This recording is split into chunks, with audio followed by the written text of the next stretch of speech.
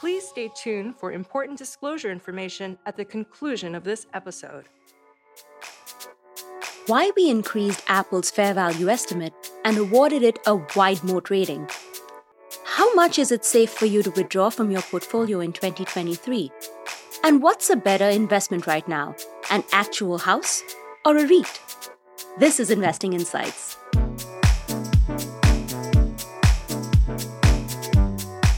Welcome to Investing Insights. I'm your host, Ruth Saldana. Let's get started with a look at your Morningstar headlines.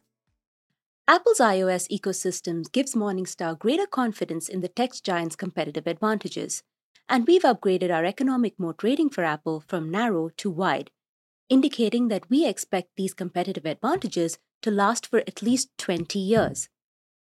A company with an economic moat can earn high returns on capital for many years to come. Our confidence in Apple stems primarily from switching costs related to auxiliary products and services that make switching away from iOS more difficult over time. Morningstar also thinks that Apple benefits from network effects like iOS user and developer base and intangible assets related to hardware, software, and semiconductor design. We are raising our estimate of what we think Apple stock is worth from $130 to $150 as we expect the company to earn excess returns on invested capital over a longer time horizon. That said, we do expect the upcoming quarters to be challenging for Apple, both from a demand and supply perspective. We recommend that investors wait for the stock price to come down before they buy. Procter & Gamble's second quarter results suggest to us that the company is powering through macro and competitive challenges, even though the headline numbers seem to be telling a slightly different story. The consumer goods manufacturer reported 5% organic sales growth, along with a slight decline in gross and operating margins. Sales volume slumped, but higher prices helped offset it. We don't think this means deteriorating consumption trends. Half of the volume pullback was part of P&G's decision to ratchet down its Russian business, and due to temporary retail inventory reductions, especially in China. Morningstar doesn't plan to change our near or long-term outlook for the business. We've raised what we think the shares are worth from $125 to $126. We consider the stock overvalued and suggest that investors wait for the price to come down before they buy. Palantir's strategic missteps have created problems, and that's leaving Morningstar less optimistic about the software company's long-term profitability and revenue growth. One misstep worth noting has been Palantir's risky investments in early-stage companies, which soured in the 2022 market correction. Meanwhile, Palantir has been able to land large clients that spend millions for custom-made AI and machine learning solutions. But this strategy of focusing on high-value organizations has stunted customer growth. Palantir's platforms are now seen as too expensive for many large organizations. And to counter this, the company now allows customers to purchase specific modules instead of onboarding an expensive platform right at the start. Morningstar is lowering our estimate of what we think the stock is worth from $13 to $8. We view the shares as fairly valued today, but see opportunities elsewhere in the fast-growing technology sector. Investors love real estate, and despite the volatility and uncertainty of the housing market over the past 3 years, real estate remains a valuable part of an investor's portfolio. But with rising rates and declining house prices, is owning a physical house the best investment idea right now? Or are real estate investment trusts, or REITs, a better bet? Jeremy Pagan is a next research analyst for Morningstar Research Services, and he has done some work on this topic. He's here today to tell us what he thinks. Jeremy, thank you so much for being here today. Hi, Ruth. Thank you for inviting me. So what are some of the benefits of physical real estate versus REITs? Yeah, when most people think of the financial benefits of rental properties, they think of income generation and price appreciation. However, property owners' tax benefits are substantial. You could save thousands of dollars in taxes each year through depreciation. Better yet, you could utilize tax programs like the 1031 exchange to defer capital gains taxes if you decide to sell the property. Homeowners are not only entitled to 100% of the income, capital gains, and tax benefits, but can also leverage home equity to buy more real estate. And what are some of the benefits of REITs versus real estate? Yeah, so right now, more than 45% of American households own REITs, nearly double the estimate from 2 decades ago. They can be a good fit for your investment strategy if you want higher dividends than the average stock on the S&P 500, if you want to increase the diversification of your portfolio by investing in various real estate markets and sectors, or if you want to earn profits without the commitment and responsibilities of directly owning property. Or if you're not interested in starting a mortgage, REITs offer lower cost to entry. In both cases, what are some of the cons? Yeah. So on the other hand, owning physical real estate can come with some headaches, like dealing with tenants if you decide not to cut your profits with a property manager. In addition to large upfront costs, homes are typically illiquid. Selling a property can take months and be costly. Rental property ownership also comes with geographical risks. Property markets are quickly to rise and fall, so picking the right time to invest and location can be anyone's guess, making hindsight bittersweet. Finally, from an investment standpoint, which do you think is the better bet right now and why? Yeah, if you're thinking about investing in real estate and aren't sure if you should purchase REITs or rental property, it's really going to depend on the type of investor you are and the strategy you're able to execute. Let's say you're a busy professional and cannot commit a lot of time into real estate, then REITs might be ideal. And if you're still interested in physical real estate, then perhaps being a limited or silent partner where you don't have to make management decisions could be right for you. Or if you're an early professional with a flexible job, but perhaps low on cash, again, REITs might be the way to go, but a rental property could make sense if you already built that traditional investment neg and have savings to protect yourself if markets crumbles. And perhaps you already retired and you're simply looking for income, right? You want something safe and consistent, then REITs again are right for you. But if you're an empty nester and deciding to relocate or downsize, maybe it's a better option to keep that property as a rental, especially if you can't sell it at the price you want. Thanks so much for being here today, Jeremy. Yeah, thank you for inviting me. Rising inflation means all our bills have increased. And if you're retired and on a fixed income, that means that you have to think carefully about your withdrawal rates. So what's a safe withdrawal rate for 2023? Morningstar Inc.'s Director of Content, Susan Jubinsky, talks to Morningstar Inc.'s Director of Personal Finance, Christine Benz, about this. Here's a look at their discussion. Hi, I'm Susan Jubinsky from Morningstar. Stocks and bonds both lost money in 2022, while inflation rose dramatically. Joining me to discuss implications for safe withdrawal rates in retirement is Christine Benz. Christine's co-author of a recent research report on this topic. Christine, nice to see you today. Hi, Susan. It's great to see you. So you and your co-authors, John Reckenthaler and Jeff Ptak, concluded that people retiring today can reasonably take a higher withdrawal percentage than they would have been able to, say, a year ago. Talk a little bit about how you arrived at that conclusion.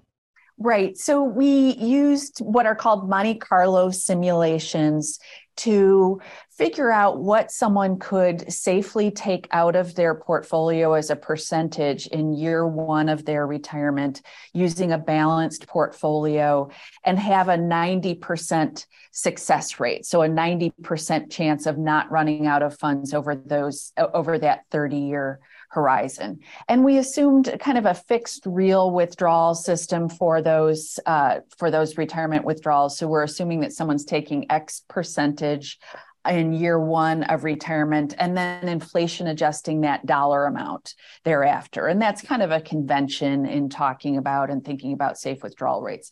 So when we used the inputs that we received from our colleagues in Morningstar Investment Management for expected stock returns, expected bond returns, expected inflation over that 30-year horizon, what we saw is a little bump up in safe withdrawal rates in 2022 versus what they were in in 2021. So when we ran this study in 2021, we came out with a fairly low number, kind of a worrisome number, a 3.3% safe withdrawal rate for that 30-year horizon starting at the beginning of 2022. Thanks to increasing bond yields as well as lower equity valuations, we came out with a 3.8% number in 2022. That's because the team in Morningstar Investment Management expects that stock returns will be higher over the next 30 years and bond returns will also be higher. So now inflation also rose quite a bit last year. How did that factor into your analysis? Yeah, it's a super good question. Inflation is all top of mind for all of us today. But the fact is, we're planning for a 30-year time horizon. So that there are periodic blips in inflation, but the team in Morningstar Investment Management makes an estimate of what they think inflation will be over that 30-year horizon. Their estimate that they're using is 2.8% as of late 2022. So over that 30-year horizon, the expectation is that inflation will be elevated a little bit for the next couple of years, but then will level off to a more normal level going forward. When we ran this study in 2021, the forecast that we were using was 2.2%. So it's a little bit elevated, but not a lot elevated. It's nowhere near the sort of 7% inflation level that we've had over the past year in the US. So, Christine, you say in the research that it's important to note that even though safe starting withdrawal percentages are higher for retirees this year, that might not actually translate into a higher payout for most retirees. Unpack that for us. Yeah, I think that's such an important point, Susan. People care about their dollar withdrawals. They don't care about the percentage. So a higher percentage, say 3.8% on a shriveled up portfolio, may translate into a lower payout. So what matters at the end of the day is how much you're able to spend in dollars and cents, not the percentage. And the fact is, many retirees, many of us, have seen significant declines in our balances over the past year because stocks have declined and bonds have declined simultaneously. So, Christine, who is this research really for? Is it mostly for people who are just about to retire and who are thinking about what their optimal portfolio withdrawal rate might be? Or is this useful research for those who are already in retirement and tapping into their portfolios? Well, it's mainly relevant for people who are on the cusp of retirement or just starting retirement. But I do think there are some takeaways in this research, especially in the broad white paper that we wrote, where we look at various time horizons and what would be safe withdrawal rates for various time horizons. So we take it all the way down to 10 years, a 10-year time horizon. That would be someone who has been retired for a long time or for whatever reason thinks that they will just have a 10-year time horizon for that portfolio. What you see quite intuitively is that as the time horizon shrinks, so if you're an older adult and maybe you've already been retired for 10 years and you think maybe, well, I think I'll live another 20 years or whatever it might be, as that time horizon shrinks, the payouts that are supported are higher. So when we look at a 20-year time horizon, for example, you can see that with a balanced portfolio and a 90% success rate, you can actually take over 5% today. If you have a 15-year time horizon, you could take over 6%. So definitely it can be a check for people who are further on in their retirement. It's not just for retirement newbies. So in your paper, Christine, you and your team explore how flexible withdrawal strategies can help elevate those starting safe withdrawal amounts. So, let's dive a little bit into these flexible strategies. How are they able to do that? And what are the trade-offs with a flexible approach?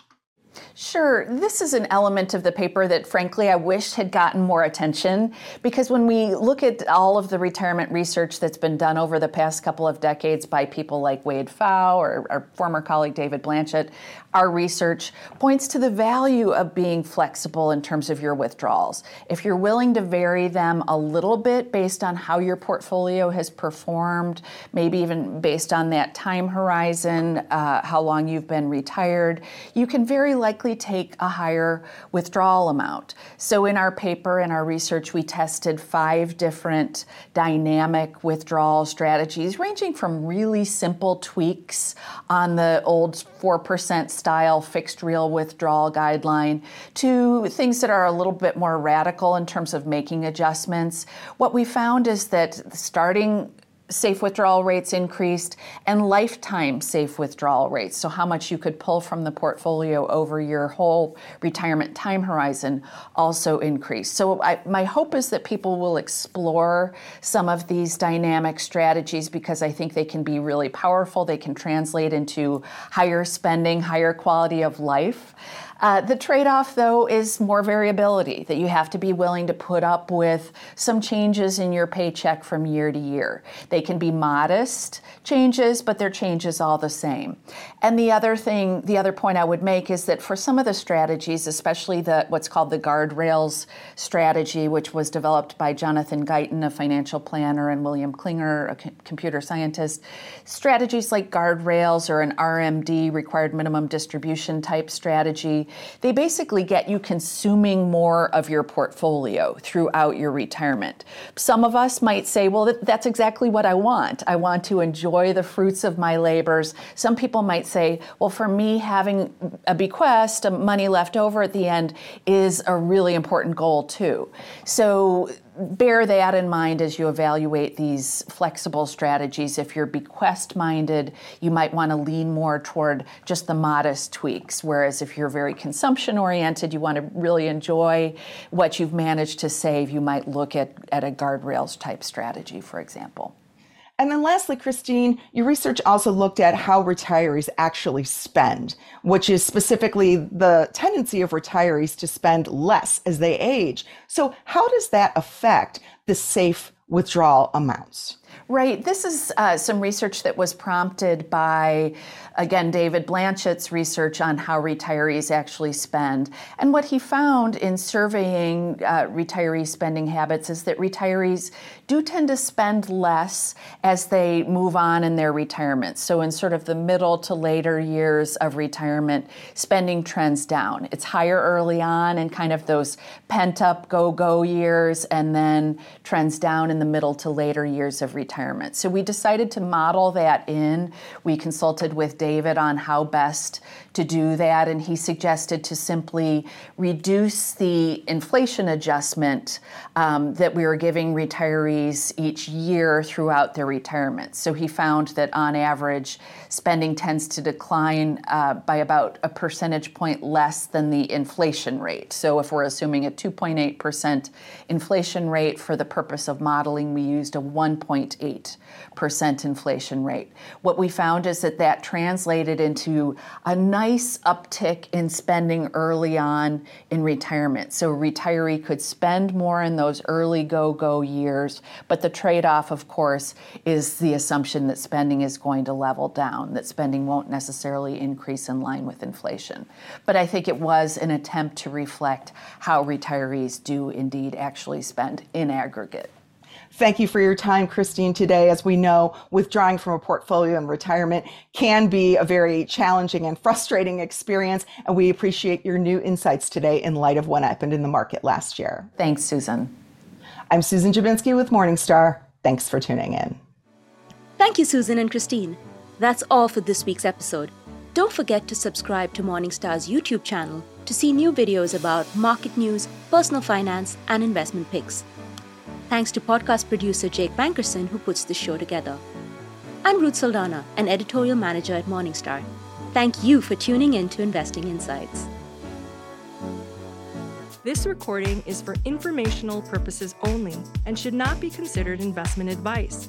Opinions expressed are as of the date of recording. Such opinions are subject to change. The views and opinions of guests on this program are not necessarily those of Morningstar Inc. and its affiliates. While this guest may license or offer products and services of Morningstar and its affiliates, unless otherwise stated, he or she is not affiliated with Morningstar and its affiliates. Morningstar does not guarantee the accuracy or the completeness of the data presented herein. Morningstar Research Services is a subsidiary of Morningstar Inc. and is registered with the U.S. Securities and Exchange Commission. Morningstar Research Services shall not be responsible for any trading decisions, damages, or other losses resulting from or related to the information, data analyses, or opinions or their use. Past performance is not a guarantee of future results. All investments are subject to investment risk, including possible loss of principal. Individuals should seriously consider if an investment is suitable for them by referencing their own financial position, investment objectives, and risk profile before making any investment decision.